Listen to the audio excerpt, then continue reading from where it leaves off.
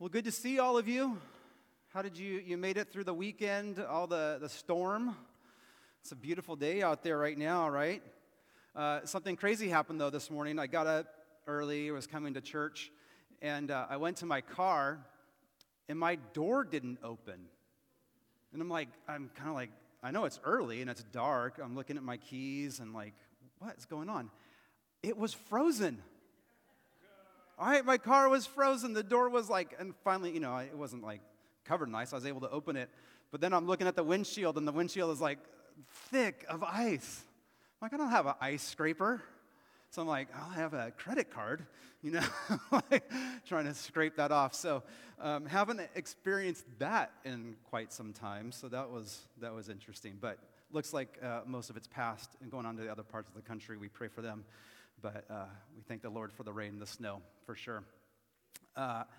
Anyway, as I begin this morning, I want to kind of bring up an awkward situation that I know most of you have experienced, probably all of you have experienced.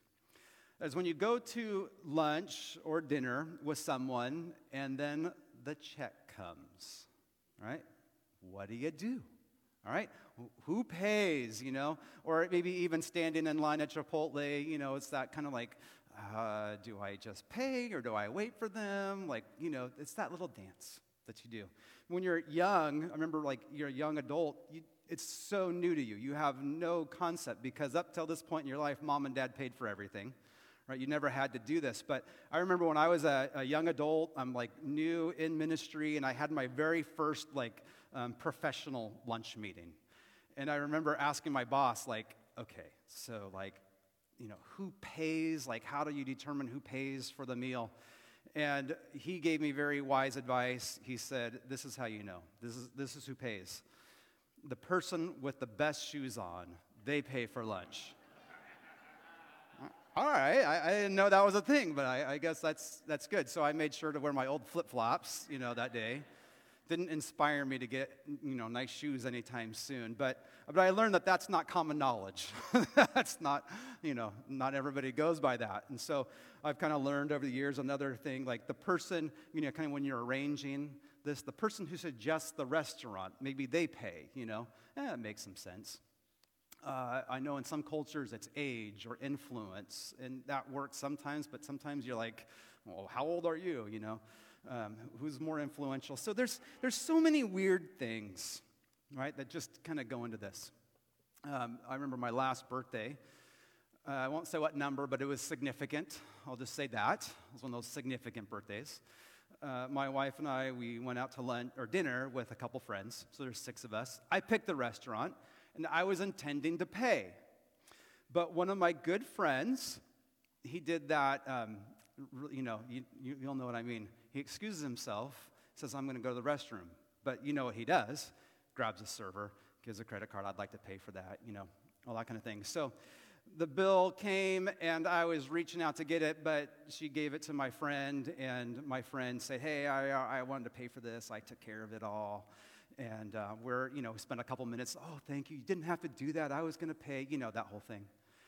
And then he says, was the service good? The service was good, right? I'm yeah, the service was great. It's we should leave a big tip. I'm yeah, we should. We should leave a big tip, And so he writes a tip. And then he hands it to me. He says, you're going to have to sign for this. I'm why would I sign? And I look, he had my credit card. He stole it. He took my wallet early in the night and took my credit card. He thinks he was so funny. And that's a good, you could do that. I wouldn't recommend that one unless it's someone really close. But I bring that up because, why is it so awkward? Right? So many times it's awkward because we don't like being another person's debt, If someone buys us the meal, then we're oh, now, you kind of have to figure out, now I'm in their debt. So you can say something like this, hey, next time, it's on me. That's nice. Or you can kind of try to deal with things right away. Say, well, at least let me give the tip, okay? Or, let's split it. There's all kinds of things. Or if none of that work, you can always do well, let's go have dessert. Crumble cookies on me. At least there's some, give and take here. But it's always awkward. when it comes to that. We don't like being in people's debt. But I bring all that up is because today we're talking about the gospel, about salvation. And some of us, we take that experience of not being under people's debts and we put it into the salvation story. We put it into the gospel. We do it subtly, right? We know that Jesus paid it all, that he was on the cross, that he paid for our salvation. But there's part of us that want to give into it. We want to just contribute somehow. Like, thank you, Lord, for paying for the entree, but let me at least pay for the tip.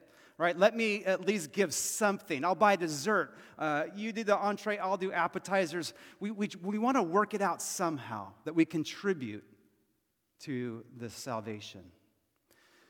But as we see in our passage today, that is not the gospel at all. The gospel is not about you and I giving a tip or contributing in some way. The gospel is about Jesus paid it all. He did it all. It is a gift of his to us. For the next few weeks, we're going to be in the book of Galatians. Today, we're starting a new series in Galatians called Only Jesus. As you look at the book of Galatians and as you read it, hopefully in these next few weeks, you'll see this question that comes right out at the beginning. The question is this: is the gospel enough for salvation, or do we need to contribute somehow? Is there something that we can contribute to our salvation? Here in this book in particular, the question is Jesus enough? That's what Paul taught. Or is it what other people taught, that it's Jesus plus something else? Here, in this scenario, it's Jesus plus Moses. Some people had come in and said, yeah, Jesus, all that Jesus did, that's true, but you also need to add to it what Moses talked about: circumcision, the dietary laws, the festivals, and those things. That's salvation. So that is what the book of Galatians is about. Paul is addressing this topic, and it all comes together here in Galatians 2, verse 16, where Paul says, a person is not justified by works of the law, but by faith in Jesus Christ. So we too have put our faith in Christ Jesus, that we may be justified by faith in Christ and not by works of the law, because by the works of the law, no one will be justified. Paul's going to say it very clearly, that if you want to know the gospel is all about the work of Jesus Christ, the work that he started, that he finished. That's the gospel. And if you want to be justified, if you want to be in a right relationship with God, that it comes only through faith, not by any of your works. So that's what we'll be looking at in the next few weeks. Background of Galatians. Paul is writing this letter. We think that it might be his first letter that he has written to different churches that we have in Scripture.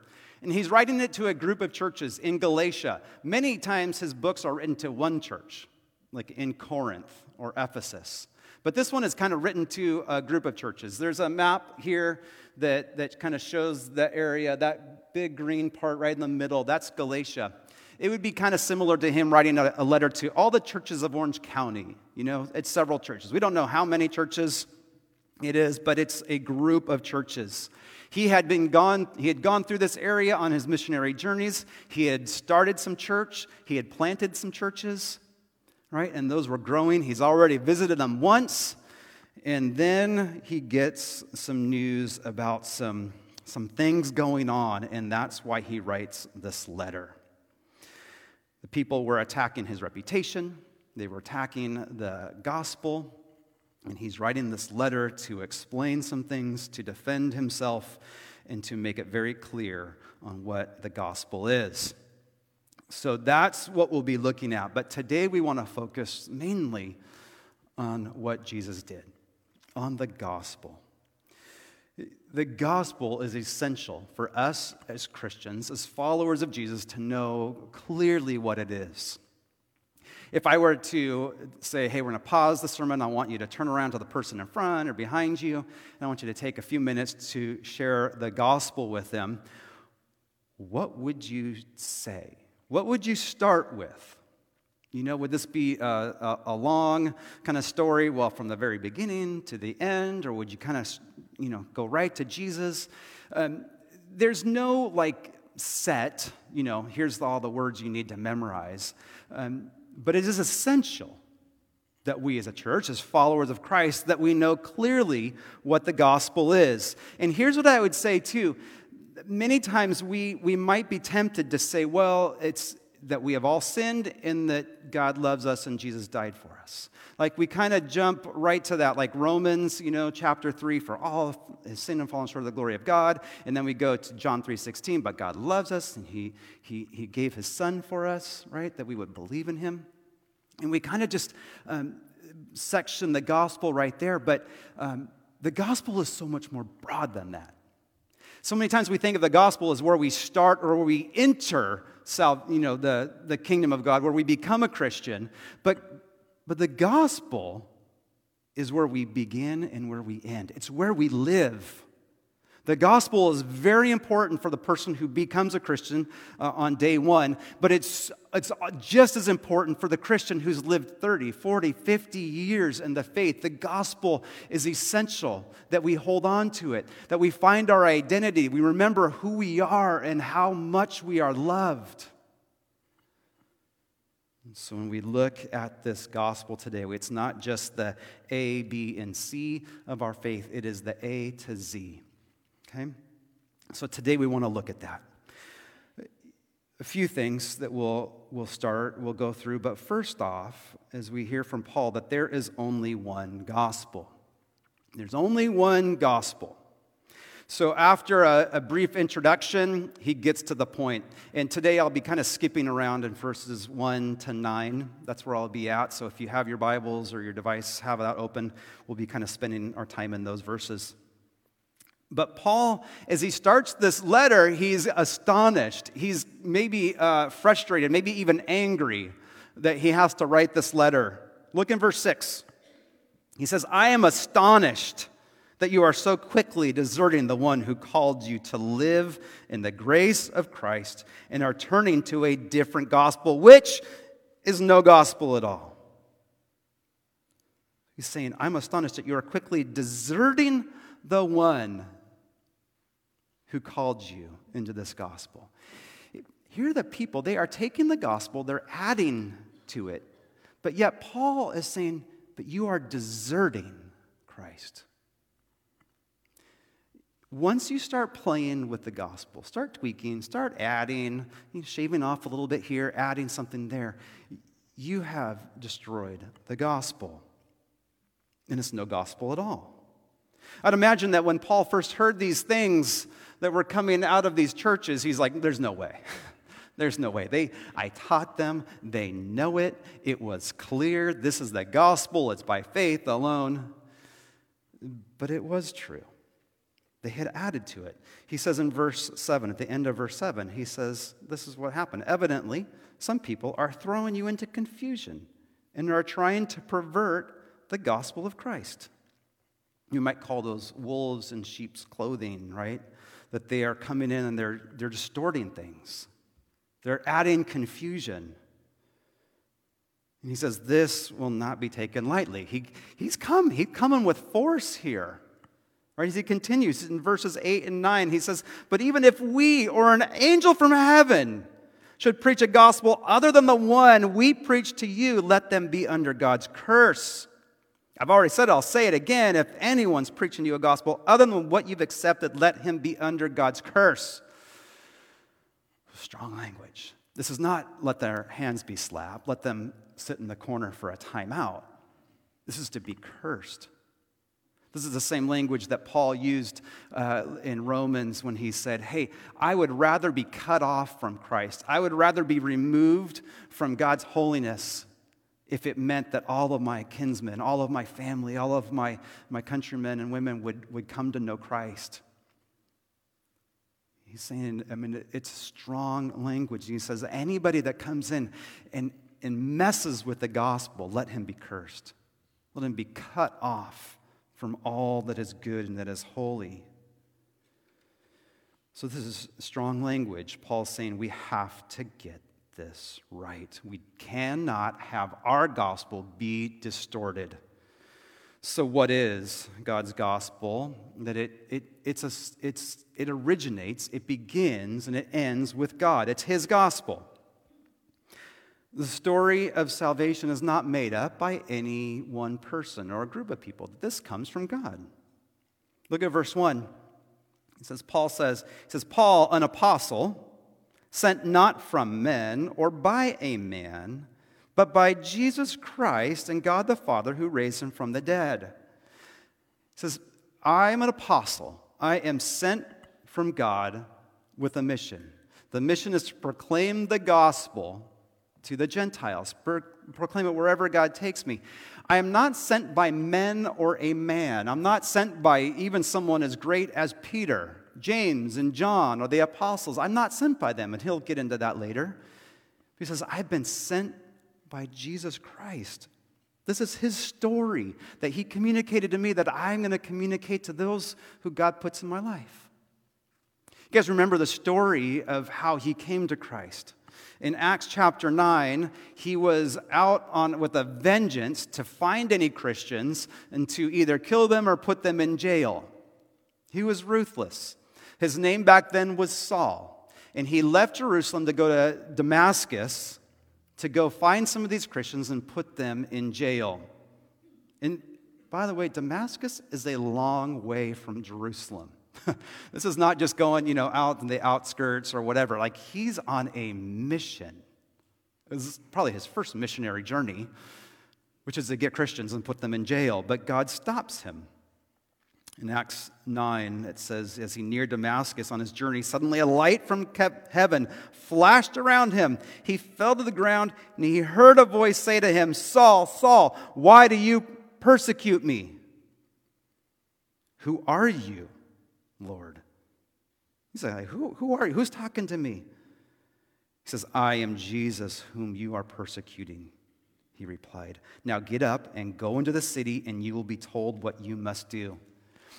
Fascinating story. When he's just riding his horse, he's doing his thing, the light comes, knocks him off his horse, and then Jesus starts talking to him. And he says, well, who are you? Who is this? He says, this is Jesus, whom you're persecuting. He says, now I'm going to send you into the city, and I'm going to tell you what to do. Notice that Jesus doesn't do this. He doesn't say, I got an offer for you. I want you to consider. It's a great offer, and you get to receive, my love. Do you want it or not? He doesn't say that. He's like, Paul, I'm calling you right now, and you're mine. And go into the city, and I'll tell you what to do. And so he does. And pretty soon there's a man named Ananias that God is speaking to. And my guess is that Ananias was one of the people that Paul was after. Seemed to be a prominent man there. This was on near the top of Paul's list.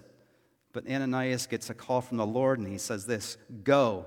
This man is my chosen instrument to proclaim my name to the Gentiles and their kings and the people of Israel. I will show him how much he must suffer for my name. Wow. This is my chosen instrument to go to take my gospel to the Gentiles. We, as pastors, we sometimes talk about our calling, when were you called into ministry? And I believe I was called, but my calling is very subjective. It was the church I first started working at, and the pastors and families and, kind of people came around and said, we think that you're called by God, and they prayed for me, and it was a wonderful thing. But it's a little subjective. It's not like this. I didn't have lights come down and being blinded and these voices talking. I didn't have that. Right? I don't think Daniel had that either. That's like not the norm. But this was back then, and God talked to Paul that way. And he had an interaction with him, and that's why he's able to call himself an apostle. Apostles were people that saw Jesus, that knew Jesus, and that were sent out by Jesus. There's probably 13 apostles. The 12 disciples, meaning not Judas, because he hung himself, but they brought in a new disciple to make 12. And Paul, there's 13. We don't have apostles anymore. I know some faiths use that word, but they maybe use it with a lowercase a. There's no capital A apostles that have had this kind of experience right now, but they were sent out. They were sent out with a mission to say that this is God-given, it's unchanging, and it's unchangeable. That's the gospel message that he's proclaiming. So, what is the God-given, unchanging, and unchangeable gospel? What is it? Do we understand? Like I said, there's many ways we can talk about the gospel, but you might consider this, that this is the gospel. This is the gospel. Not just the Matthew, Mark, Luke, and John books in the middle, but the whole thing. It tells us about what the gospel is. It's all God's story of redemption. Think of it in 4 chapters. Okay? Chapters 1 and 2, Genesis 1 and 2, is creation that God created. He created this beautiful world for us to experience His beauty so that we could experience this divine community, this divine relationship. All right, so that's how it started. From Genesis 3 to pretty much like the Christmas stories, right, the end of the Old Testament, is what we might consider, it's been called often the fall.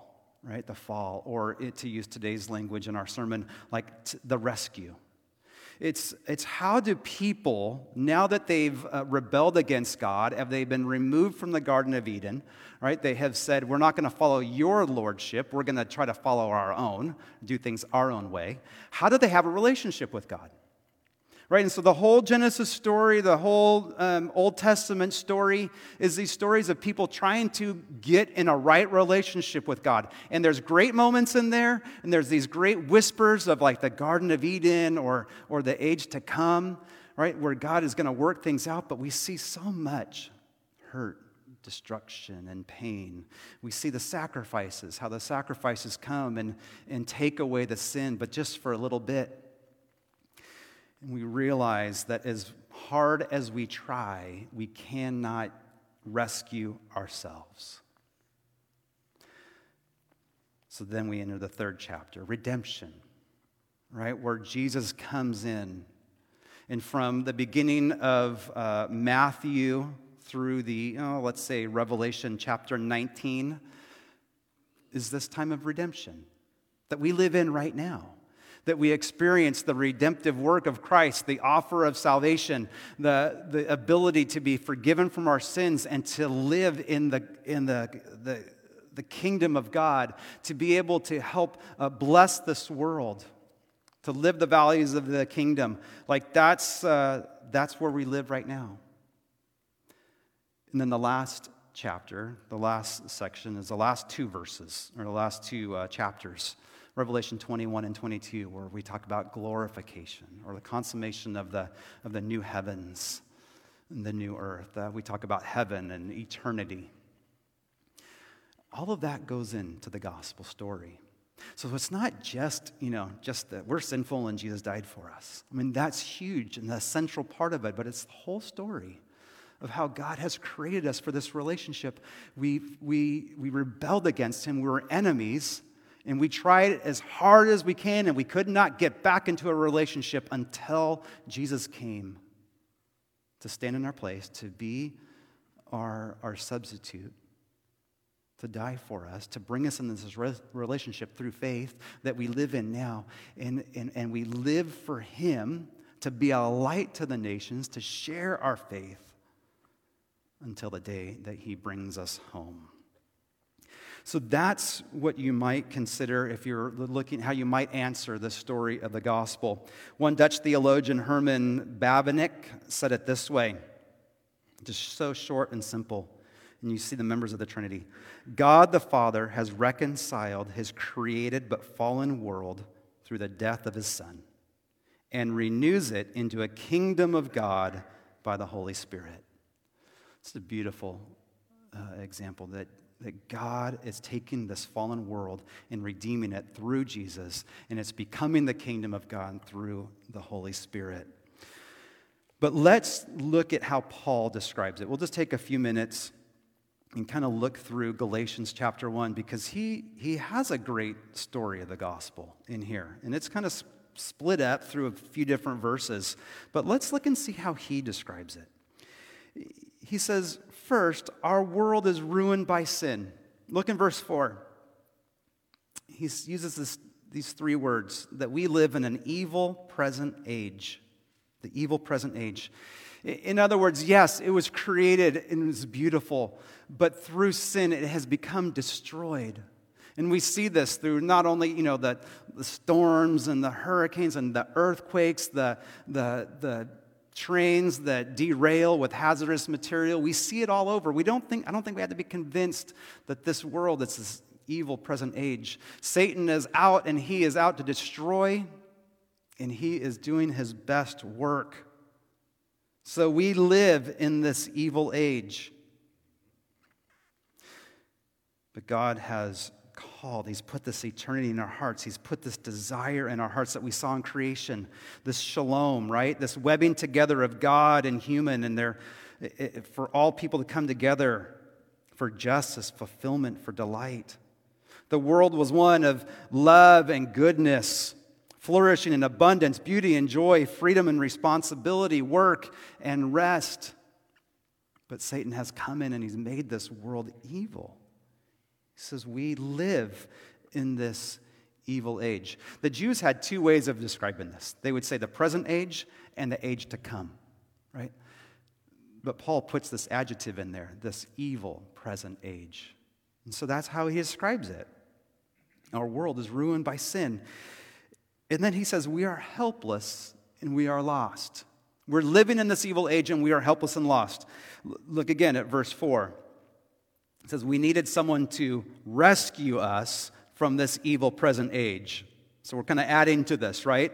That we need someone to rescue us.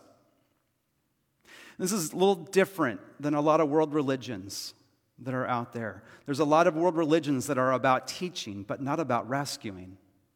There's a lot of good teachers. They come and they teach.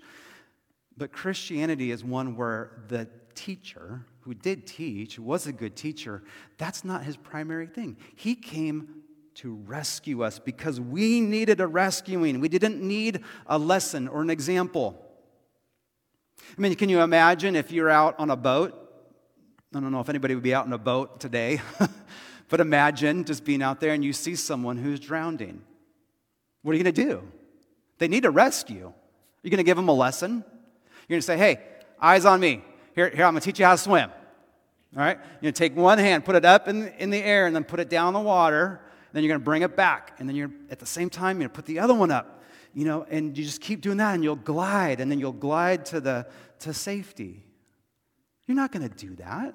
That is not the time for a lesson. That's a time for a rescue. You jump in, you throw them a life raft, you do whatever you can to bring them out. And that was our condition. We lived in an evil age in this world. We needed a rescue. And that's what Jesus did. Jesus came to our rescue. Look at that verse, the same verse, verse 4. Jesus gave himself for our sins to rescue us from this evil present age. Jesus came in. He gave himself for us, on our behalf, in our place.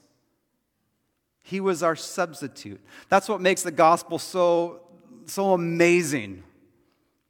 Unlike anything else. It's not just like, he put in some money to buy us back or whatever. He was our substitute. He jumped in there. He paid the debt. He stood there in our place. We were the ones guilty. We were the ones with blood on our hands. Jesus had no blood on his, but his hands became bloody for us. He was our substitute. He paid it in full. Everything. Tip included. Dessert, everything, guys. There's nothing left that you can contribute, nothing that you can put in or pay for. It's done. It was paid in full. He gave himself for us on our behalf. We have God's love in completion. All of it. Not 90%, and we've got to add the 10%. No, all of it. And here's what's interesting, too. Like when you look at other world religions, there's some religions that say you have to empty yourself. Just empty all of this and get it all out. And then you'll be right. And others that are saying, no, you got to add all the kinds of good works. Keep doing good works. So at the end of the day, the scale tilts in the favor of good works. But that's not the gospel story. The gospel story, it's paid completely. You have all of God's love in you. There is no room in there for a little bit more love, and you're not going to lose any love. You are loved completely. There's nothing you can do to add or you can't empty. It's complete. That's what Christ did. What about the Father? The Father accepted Jesus' sacrifice on our behalf. Look at verse 1. He talks about him being an apostle, not by man or by man. It says, but God the Father raised Jesus from the dead. That Jesus died as our sacrifice, and God said, but it was good, and I'm not going to leave him there in the grave. I'm going to resurrect him. I'm going to bring him back so he could lead this church, so he could lead his people. The church in Galatia, the church in Orange County, the church here in Anaheim, he's leading us. God said, I accept it. And God was pleased to show his love to his people. Look at verse 4, go back to 4. I told you we were skipping around a little bit. But look at verse 4. Jesus gave himself for our sins to rescue us from this present evil age according to the will of our God and Father, to whom be glory forever and ever. According to God's will. This wasn't, Jesus didn't lose a bet, This was part of it. This was the plan. This was always the plan. And Jesus was all in, and it was God's will. He says, this is how I'm going to save people. Right? By none of their good works, we're going to save people through Christ's death and resurrection. And he was pleased to do this. It was his will. Salvation is only by God's will. It's his desire. It's surely by grace alone. Only Jesus. To God be glory forever and ever. It's to his glory. All this is for his glory. But here's the last thing. The rescued are to live differently. The rescued live differently. We live in grace and peace. Look at verse 3. Grace and peace to you from God our Father and the Lord Jesus Christ. Right? We skip by that, but it's significant. All right, it's not, these are not the words from an angry father. It's like, you got me up at night. I had to get down here. I spent my money getting you out of trouble. It's not that.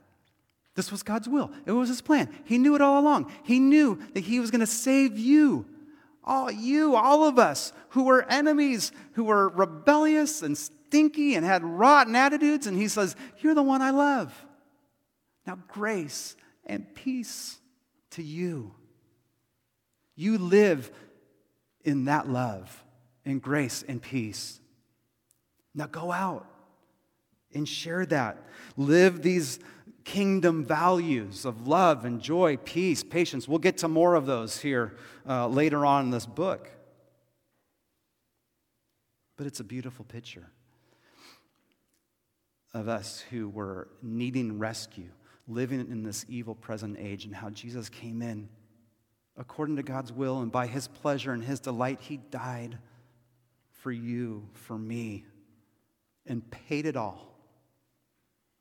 that we would be free, that we would be life givers in a culture of death, that we would be peacemakers in a troubling and violent world.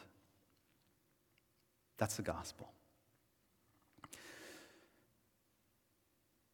Lot more to say, and we will get into more of this as we study this book. But it was important for Paul to make it very clear that when you start adding to the gospel, when you add little things here and there, it is no gospel at all. Right? When we say in order to really be loved by God, you have to have a certain version of the Bible, or you have to wear a certain clothing, or you have to pray in a certain way, or if you be baptized in our church, not other churches, but our church only, those are things that we're adding to the gospel. There's so many other things, and we as a church, all churches, we have to be so careful with this because it's subtle. We can subtly guide the church into going from it's salvation by grace alone, but come on, you have to show you're really, you're worth it. You got to show that you're all in. I need your commitment, and all that. Those things, yeah, that's great. That's great. Be committed. All right, be at church and all of that. Come give and serve. But guys, we don't serve in order to add to our salvation. We don't do those things to get more of God's love. We do that as a response. I read my scriptures not so that God will love me more today, so that I can love Him more. I give my offering not so that God will say, oh, that's good, I'm impressed. I'm impressed by your dedication. No, it's my way. It's a tangible way that I can show God my love. There's not a lot of tangible ways, but that's one that I can do. Just, Lord, I love you and I trust you. All of these things, we don't do these things to get God's love or to get His favor or His attention. We already have it, but it's our expression of a heart that's been transformed by love. The gospel originates and lives in God's love. And you're a part of that. If you've received Christ, you are a part of that gospel story. And there's nothing we add, there's nothing we give. It's by God's grace alone. And we enter that through faith. That might make some of you uncomfortable. Right? It's like when someone buys you a big, nice meal and you're uncomfortable. What do I do? I'll buy it next time or whatever. It might make us uncomfortable, but that's a good place to be because God's grace is so amazing. It's not like anything else in this world. And we get to spend the rest of our lives and then the rest of eternity marveling in God's great love for us. Amen?